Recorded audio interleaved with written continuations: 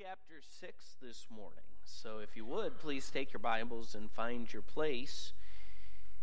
We have examined Jesus' message recorded in Luke 6, beginning in verse 20 and continuing through verse 49 in the end of the chapter.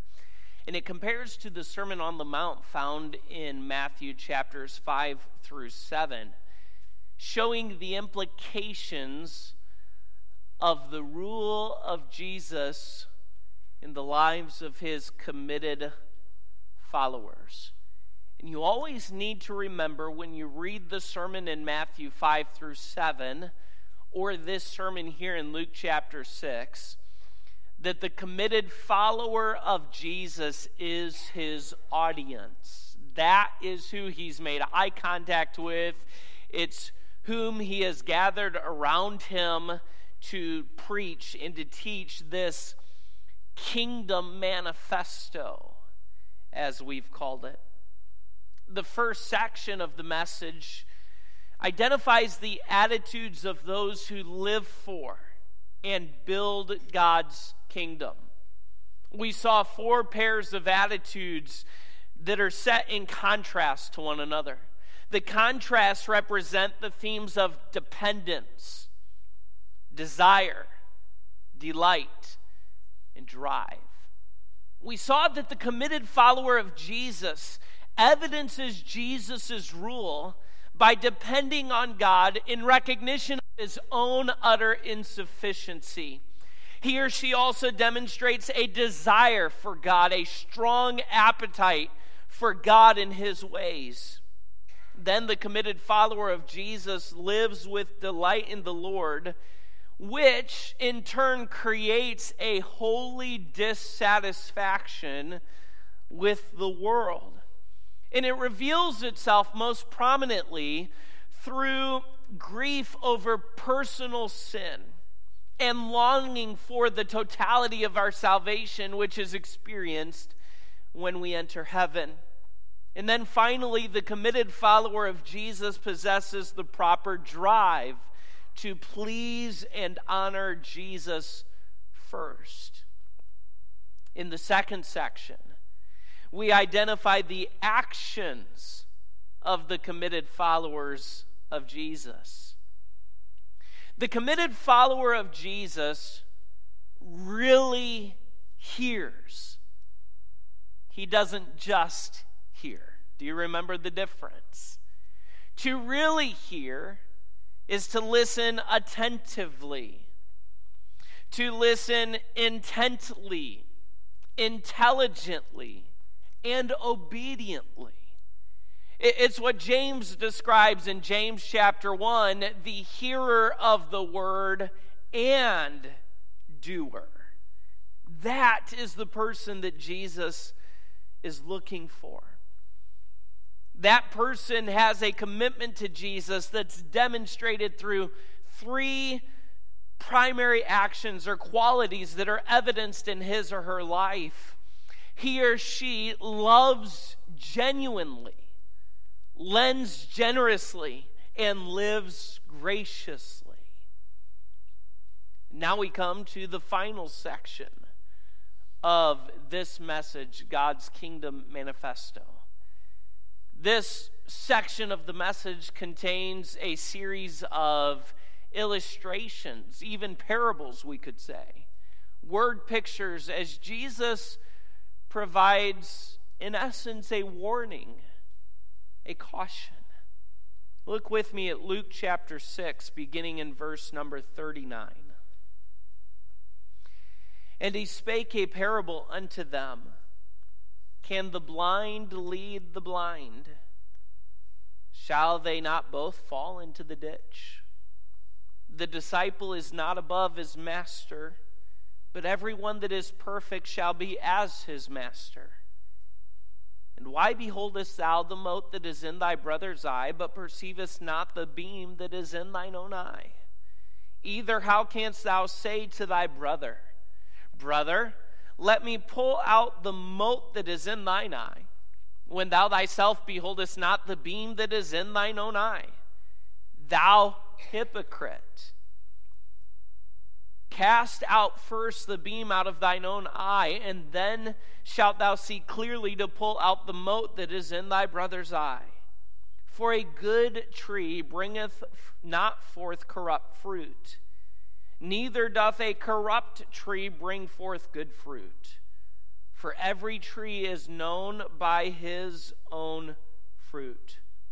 For of thorns men do not gather figs, nor of a bramble bush gather they grapes. A good man out of the good treasure of his heart bringeth forth that which is good. And an evil man out of the evil treasure of his heart bringeth forth that which is evil. For of the abundance of the heart his mouth speaketh. And why call ye me Lord, and do not the things which I say?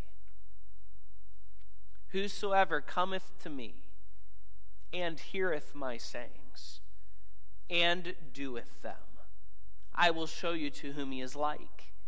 He is like a man which built an house, and digged deep, and laid the foundation on a rock. And when the flood arose, the stream beat vehemently upon that house, and could not shake it, for it was founded upon a rock. But he that heareth and doeth not is like a man that without a foundation built an house upon the earth, against which the stream did beat vehemently, and immediately it fell. And the ruin of the house was great. In concluding his sermon, Jesus presented a series of warnings. Warnings are part of life. We see warnings posted everywhere and on everything. And I had intended to put some warning signs for you up on the screen, and frankly, I'm getting older. I had a birthday this week, and it just slipped my mind. So there aren't warning signs for you to see. But you know what I'm talking about. Anything you buy comes with some sort of a warning label or warning sticker. I even found some humorous ones I intended to share with you. One was a picture of a baby stroller. And attached to the baby stroller, and these were legitimate ones, okay? Attached to the baby stroller was a sticker that said, "Caution, do not fold with the baby still in the stroller," as if we need that help. There was a warning label attached to an iron that said, "Caution, do not use to iron a shirt that you're wearing." I would hope you wouldn't try that. We see some warning labels like that, and perhaps we get a kick out of them. They make us laugh. But there are other warning labels that are very serious, that we need to take very seriously. If you're driving down the road and coming to a bridge that crosses a stream or a river, goes up over the interstate, and you see a sign that says, "Caution, bridge out," you might do well to stop rather than driving through and going over a bridge that is not there for whatever reason. We need to take warnings seriously, especially when the warning is given to us by none other than our Savior Jesus Christ. Listen to the exhortation of the Apostle Paul found in Ephesians 5:15. Paul wrote these words. He said, "See then that ye walk circumspectly, not as fools, but as wise." What is that exhortation in Ephesians 5:15 all about? It's simply this. Paul challenges us to be careful, to be cautious, very much like a warning accomplishes. Paul is telling us, as you are walking through your life, see that you walk circumspectly, carefully, cautiously, with your eyes going back and forth, being sure that you're not about to step into a pit, that you're not about to stumble over some type of obstruction in your path. Be cautious with where you place your feet. Several days ago at home, Brooklyn was eating a meal, and it was in a glass dish, and when she stood up to carry the dish to the sink, she dropped the bowl and it shattered all over the floor. Well, you can imagine the instruction that I gave her is she had bare feet. Be careful. Step cautiously. Don't step on a piece of glass. And to do that, she had to look at the floor and be very careful about where she was stepping to make sure she did not pierce her foot with a piece of glass. And so it is here. Paul tells us to walk carefully. Jesus is essentially telling his followers to be careful, to take warning, to be cautious. Each of these warnings that Jesus gives us challenge us in a very particular way.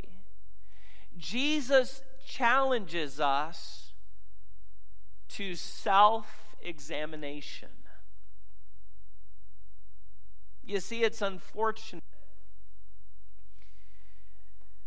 that we read this warning, or the warning like we read at the end of Matthew chapter 7, which compares to this, and we make it personal.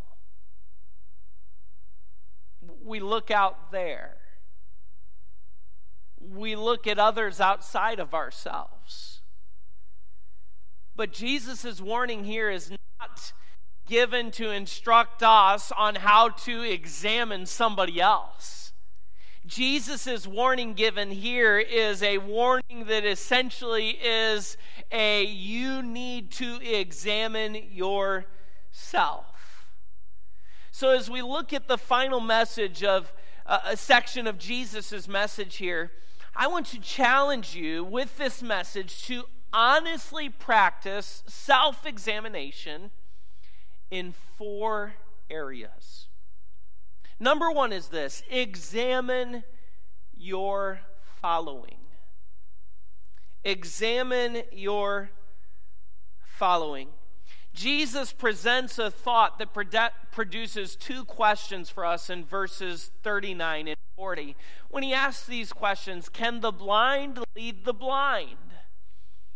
If that happens, both will fall into a ditch. And then in verse 40, he says the disciple, the student, is not above his master, but everyone that is perfect shall be as his master. In these verses, Jesus prompts 2 questions in us. Number 1 is this: who are you following? And then number 2 is, how are you leading those following you? He uses that illustration, can the blind lead the blind? Now, Jesus isn't demeaning physically blind people. We know that Jesus loved and healed them. Many times as Jesus went through his ministry, when he came across someone who was physically blind, he healed them of that physical limitation. Here, though, he's not demeaning blind people. He is using that physical limitation of blindness to illustrate a spiritual reality. Some of you have or know people who have vision problems. My dad is essentially blind in one of his eyes. I don't remember if it's his left or his blind eye. But when my dad was younger, he was shot in the eye by someone with a BB gun and spent about a week in the hospital as they tried to keep that eye covered to make sure he wouldn't use it to see if it would heal. And he just really doesn't have any good use in that eye. If he were to cover his good eye and try to look out the bad eye, I think he'd basically just see complete blur. Well, I'm not in any situation going to follow my dad if his good eye is covered anywhere. I don't care what the situation is. If my dad covers his good eye and is just trying to see out of his bad eye and says, "Hey, Mike, follow me from here to there," I'm not doing it. I just don't have trust in that. I'm not going to expect my dad to lead me well using his bad eye. Why? Because he cannot see clearly where he is going.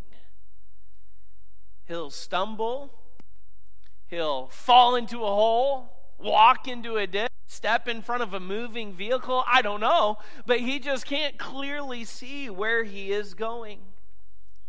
Jesus showed that it's foolish to follow someone who cannot clearly see the way.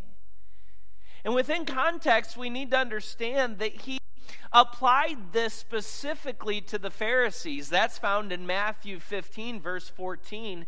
There, Jesus warned his disciples about the Pharisees, and his disciples still had that kind of view of the Pharisees that many had. These are the righteous people of Israel. And so they asked Jesus, don't you know that you've offended the Pharisees? And Jesus said these words to his disciples, let them alone. They are blind leaders of the blind. Both shall fall into the ditch. What was the ultimate problem of the Pharisees? Their blindness. I'll tell you what their biggest problem was. They didn't follow Jesus. In fact, the opposite was true. They opposed Jesus. It's important to follow someone who can see. And someone who can see represents someone who follows Jesus. So ask yourself those two questions today. Number one, who are you following? Following those who themselves follow Jesus identifies an important task of the believer. Many times Jesus challenged us, Paul challenged us in places to pay careful attention to those who you're following. Paul used terminology like this: mark those among you who are, if you will, a perfect example, a mature, spiritual example. He said this about himself: follow me as I follow Christ. If I stop following Jesus, don't follow me anymore. Who is the perfect example, one who is mature and spiritual, that I should mark and pattern myself after? It is those who watch and follow Jesus. One said it this way: a disciple was much like a student, with the added element of following and patterning after the master or teacher. In this way, the student, the disciple, would never be greater than the teacher, yet everyone who is perfectly trained is like his teacher. We will become like those we follow, so we must decide to choose good teachers to follow. Who are you following? Follow those who follow Jesus. That is an important task for us as believers. But above all, follow Jesus personally. You follow Jesus. So Jesus encourages us, warns us. Examine your following. Take time to honestly assess who you are following. Then think about who and how you are leading those who follow you. You understand, don't you, that everyone, without exception, is both a leader and a follower. Sometimes we talk about ourselves or others as, well, I'm a follower. So-and-so is a natural-born leader. Well, that child of mine is a follower and that one's a leader. The reality is we all lead and we all follow to some extent. So be careful about who you're following and think about how you are leading those who are following you. Are you following Jesus personally? Are you looking at others as examples, those who are following Jesus? And then, who are you leading those who are following you to follow? Are you leading others to follow Jesus? Examine your following. Number 2, I want you to see this. Examine your focus. Examine your focus, verses 41 and 42. Jesus uses almost humorous exaggeration, doesn't he? When he talks about a speck in your brother's eye while you've got a mote in yours. I mean, if you can picture this, the comparison we could make would be the one who has a speck of sawdust in their eye and you have a 2x4 sticking out of yours. I mean, it's a humorous exaggeration that Jesus uses here. Why does he use such exaggeration? It's because he's warning us about our natural human tendency to focus on others rather than ourselves. Let me illustrate. I'm sure that many, if not all of you, have had this experience. If you've ever worked with children in a Sunday school, children's church, vacation Bible school, or similar setting for any length of time, if you at home practice family devotions or praying before meals, and you spend time praying and thanking Jesus for the meal, you have heard something similar to this. Pastor Mike, Joe opened his eyes while we were praying. And you've probably responded in a similar way to this. Well, how do you know Joe had his eyes open? Or, well, doesn't that mean you had your eyes open too?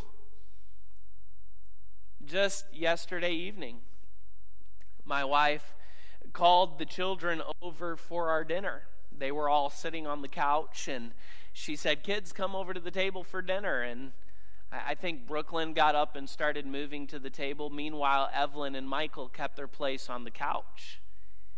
And almost within a few seconds, Evelyn, who herself is still sitting on the couch, says, "Mommy, Michael's not getting up to go to the table."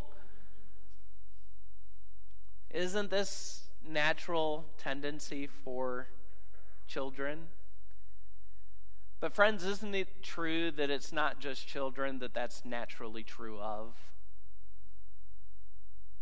We as adults have that same natural tendency. We naturally recognize sin in others while often failing to see it in ourselves. We're so good, aren't we, at spotting the sin of others in their attitudes, their actions, their words. We have conversations with them at church or in the marketplace or in the workplace, and they say some things, and it's gossip, or it's unkind, or it's untrue, and we're very quick to point it out, or at least to recognize it, right? We go home and we tell our spouse about how so-and-so said this at work, and it's just not true. It's false. So-and-so said this at church, and it was gossiping about so-and-so.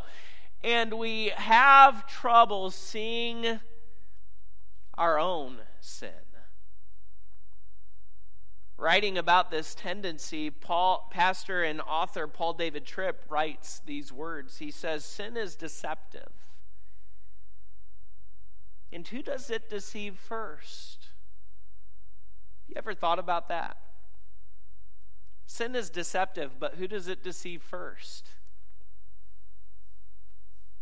This guy right here. The guy I looked at in the mirror this morning. It deceives me first. He went on and he wrote, "I have no difficulty recognizing the sin of the people around me, but I can be quite unprepared when others point out my sin." Sin deceives 10 out of 10 people reading this article. Spiritual blindness isn't like physical blindness. When you're physically blind, you know you're blind. So you compensate for this significant physical deficit. But spiritually blind people are not only blind, they are also blind to their own blindness. They think they see well, so the spiritually blind person walks around with the delusion that no one has a more accurate view of himself than he does. And friends, this is the natural tendency. You say, now wait a minute, I'm not spiritually blind. Here's what he means by spiritual blindness. You're blind to your own sin. You recognize it in everybody else, but you don't see your own. What is Jesus doing when he talks about the speck in your brother's eye and the beam in your own eye? Is Jesus saying that you should never at any time or in any place edify and exhort brothers and sisters in Christ? No, because we have that exhortation other places. We're commanded to do that. What Jesus is saying is this: you are so focused on the failures of others that you don't even recognize your own. It's unhealthy to remember and relive failures of the past that are confessed and forsaken. That's true. But it's also unhealthy to be more focused on the attitudes and actions of others than on your own. Yes, you should be willing to edify and exhort others, but you should do so in full recognition of your own life. Listen to how Paul said it in Galatians 6:1 and 2. Brethren, if a man be overtaken in a fault, ye which are spiritual, restore such an one in the spirit of meekness, considering thyself, lest thou also be tempted. Bear ye one another's burdens, and so fulfill the law of Christ. Can I ask you a question today? When you have recognized sin in others, have you responded to it that way?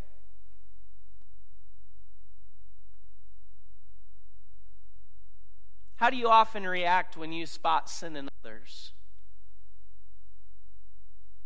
Is it to go home and talk to other people about it? To complain about it to some other brother or sister in Christ who's not even involved in the situation?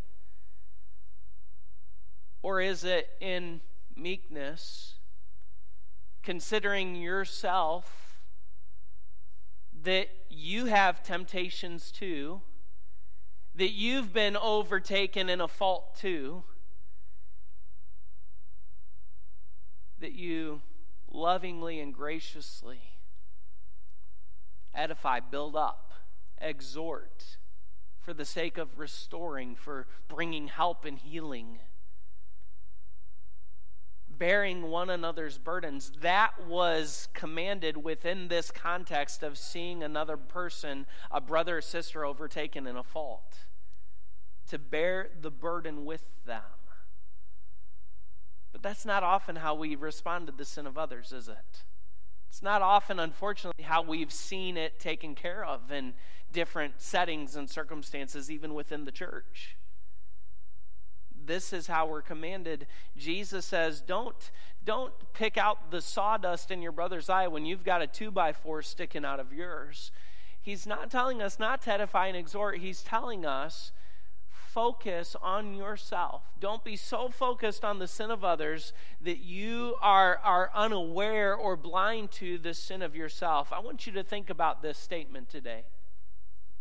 The people who are most gracious with others about their faults are the people who are most honest with themselves about their own. Let me say that again. The people who are most gracious with others about their faults are the people who are the most honest with themselves about their own. And that's what Jesus is calling us to in this text. Number 3, I want you to see this.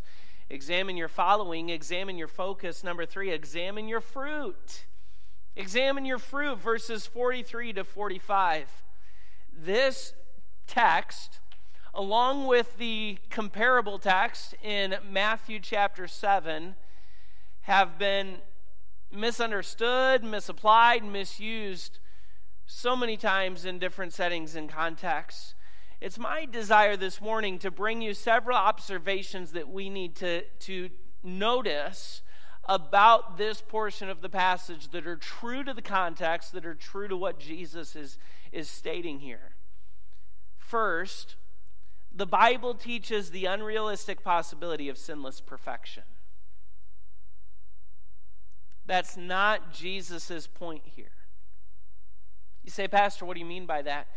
What does Jesus say in verses 43 to 45? A good tree can't bring forth what? Corrupt fruit, bad fruit. Good trees only bring forth good fruit. Bad trees only bring forth bad fruit. And here's how that can be misused. If you truly know Christ, you'll only do good things. Well, friends, has there ever been a believer in Jesus Christ who has always only done good? No. If you're here this morning and you say, I'm a Christ believer, I'm a Christ follower, and I've only ever done good, can I see your hand this morning? Okay, that's what I thought. I'm in that boat with you, okay? I've not always only done good. I struggle to get through a day and only do good. Jesus' point here is not sinless perfection, and that's some litmus test for if you are truly saved. But then I want you to see this, the second observation. Others can see the evidence of your life, and you can see the evidence of others' lives. But only God can accurately and completely know and judge people.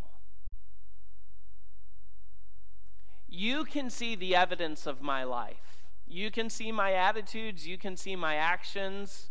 I've been told that I wear my attitude on my sleeve. You know what that means, right? If pastor's upset, it's obvious he's upset. If pastor is joyful and floating among the clouds, it's obvious, you know it. You can see the evidence of my life, and I can see the evidence of your life. But only God can completely and accurately judge the heart. Isn't that essentially what Jeremiah says? The heart is deceitful above all things and desperately wicked. Who can know it? Friends, be careful if you think you can even know and judge your own heart. Isn't it amazing that we can't know and judge our own hearts, but we think we can judge and know other people's hearts so well? We can't even know and judge our own heart. But then what does Jeremiah go on to say next? The Lord trieth the reins. He knows. He judges completely and accurately. Jesus here is not giving us a basis to do what he commanded us not to do just a few verses earlier. What did Jesus tell us a few verses earlier? Judge not. He's not now giving us a task. Okay, here's how to judge others. Remember, this section of the message is about what? Self-examination. Self-examination. It's not examine somebody else's fruit, it's what? Examine your fruit. Third observation is this.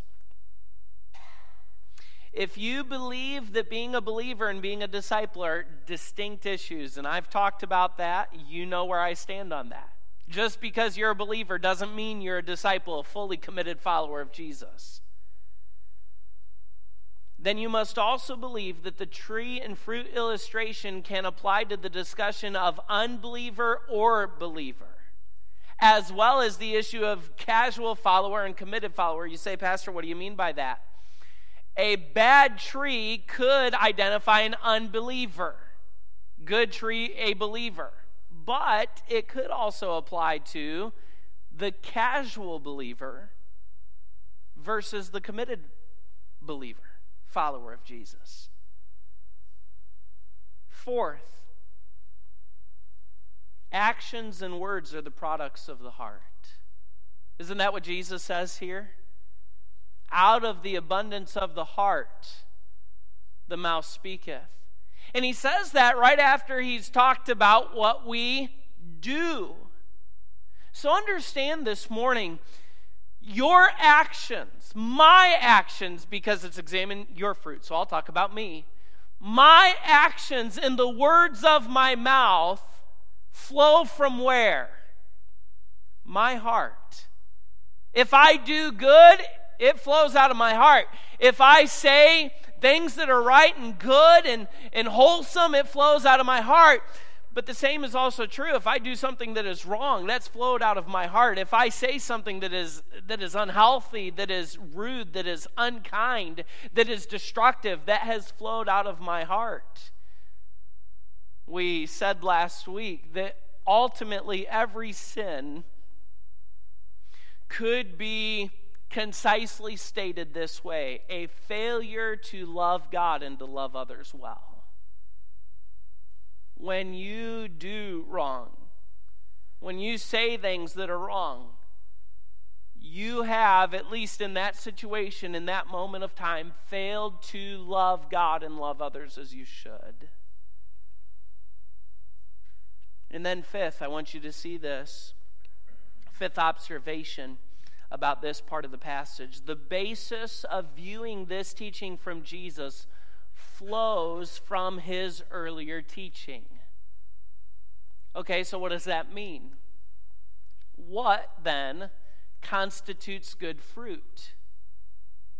If Jesus has just told us about the attitudes and the actions of those who are committed followers of Jesus, then what would you say Jesus has in his mind when he says a good tree brings forth good fruit? What would good fruit then be? There were three actions of the committed follower of Jesus. What were they?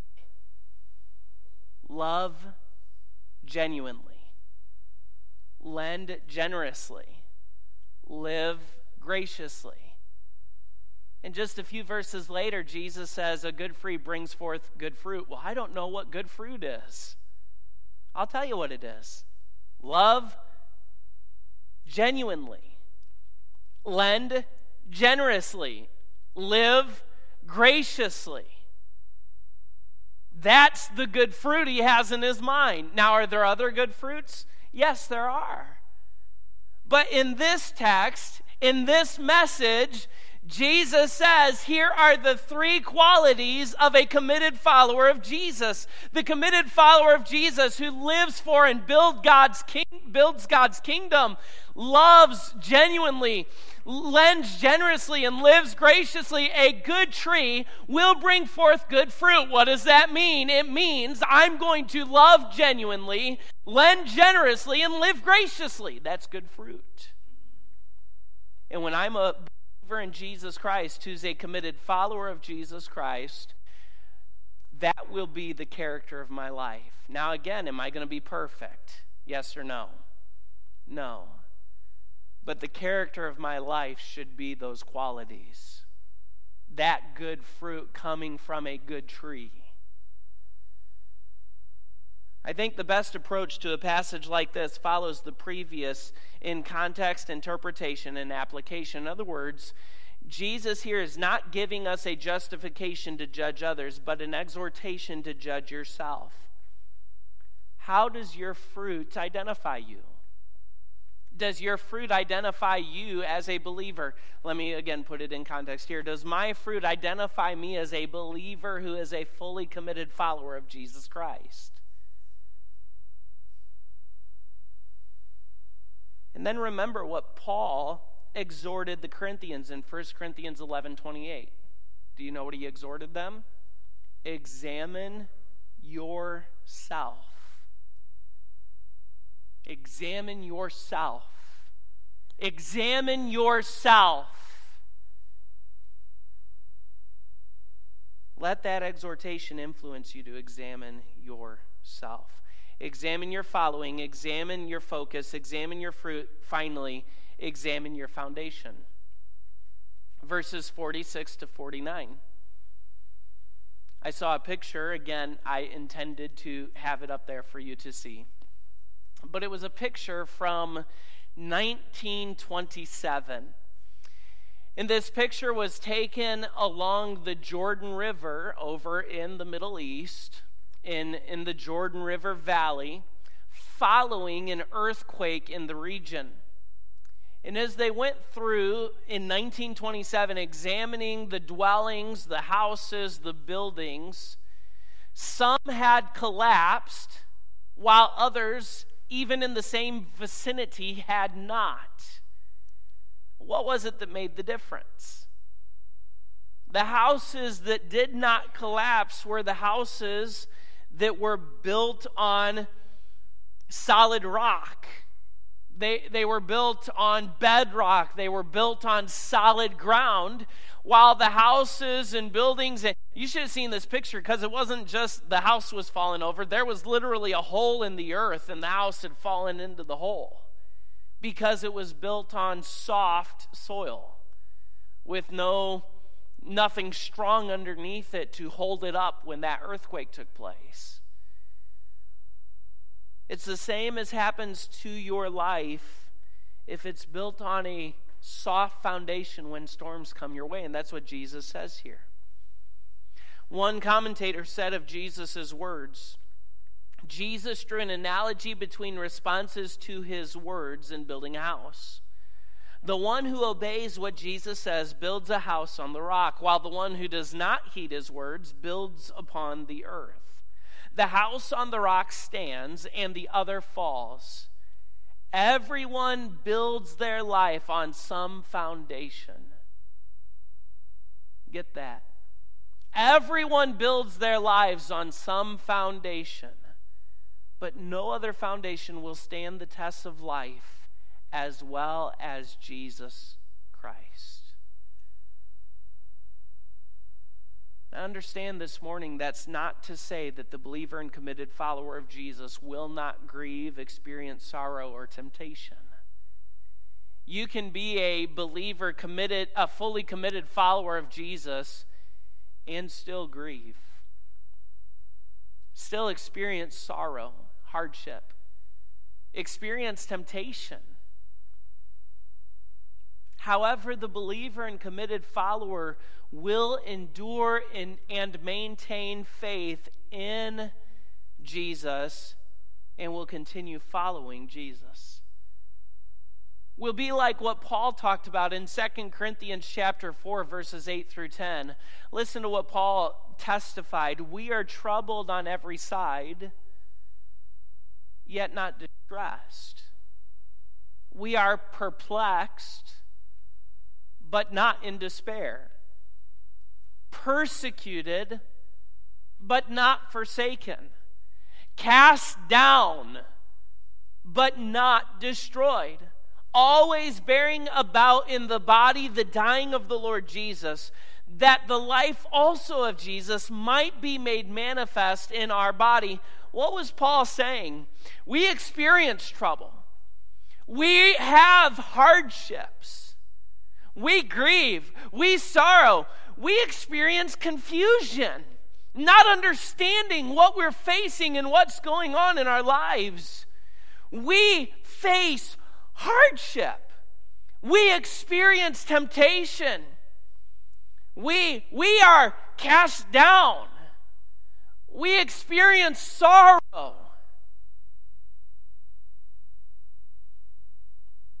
But we endure. We keep walking. We keep reaching out to our Savior. We keep striving after Him. We keep seeking Him. We keep following Him.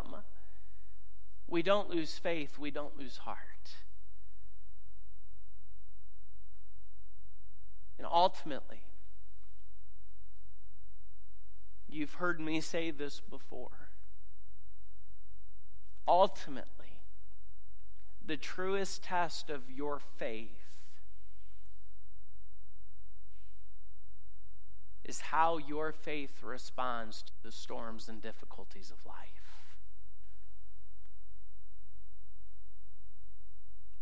If you believe in Christ and you're a fully committed follower of Jesus, you are digging deep, building your life on him as your foundation. And when the storms of life come your way, you might experience grief. You might have sorrow, face temptation to walk away, to throw in the towel on faith and following Jesus. But the fully committed follower of Jesus who builds his life on the foundation of Jesus endures, keeps the faith, keeps following. Build your life on Jesus. All of it, all of your life. Build on Jesus. He is sufficient for everything. Examine your following. Examine your focus. Examine your fruit. Examine your foundation.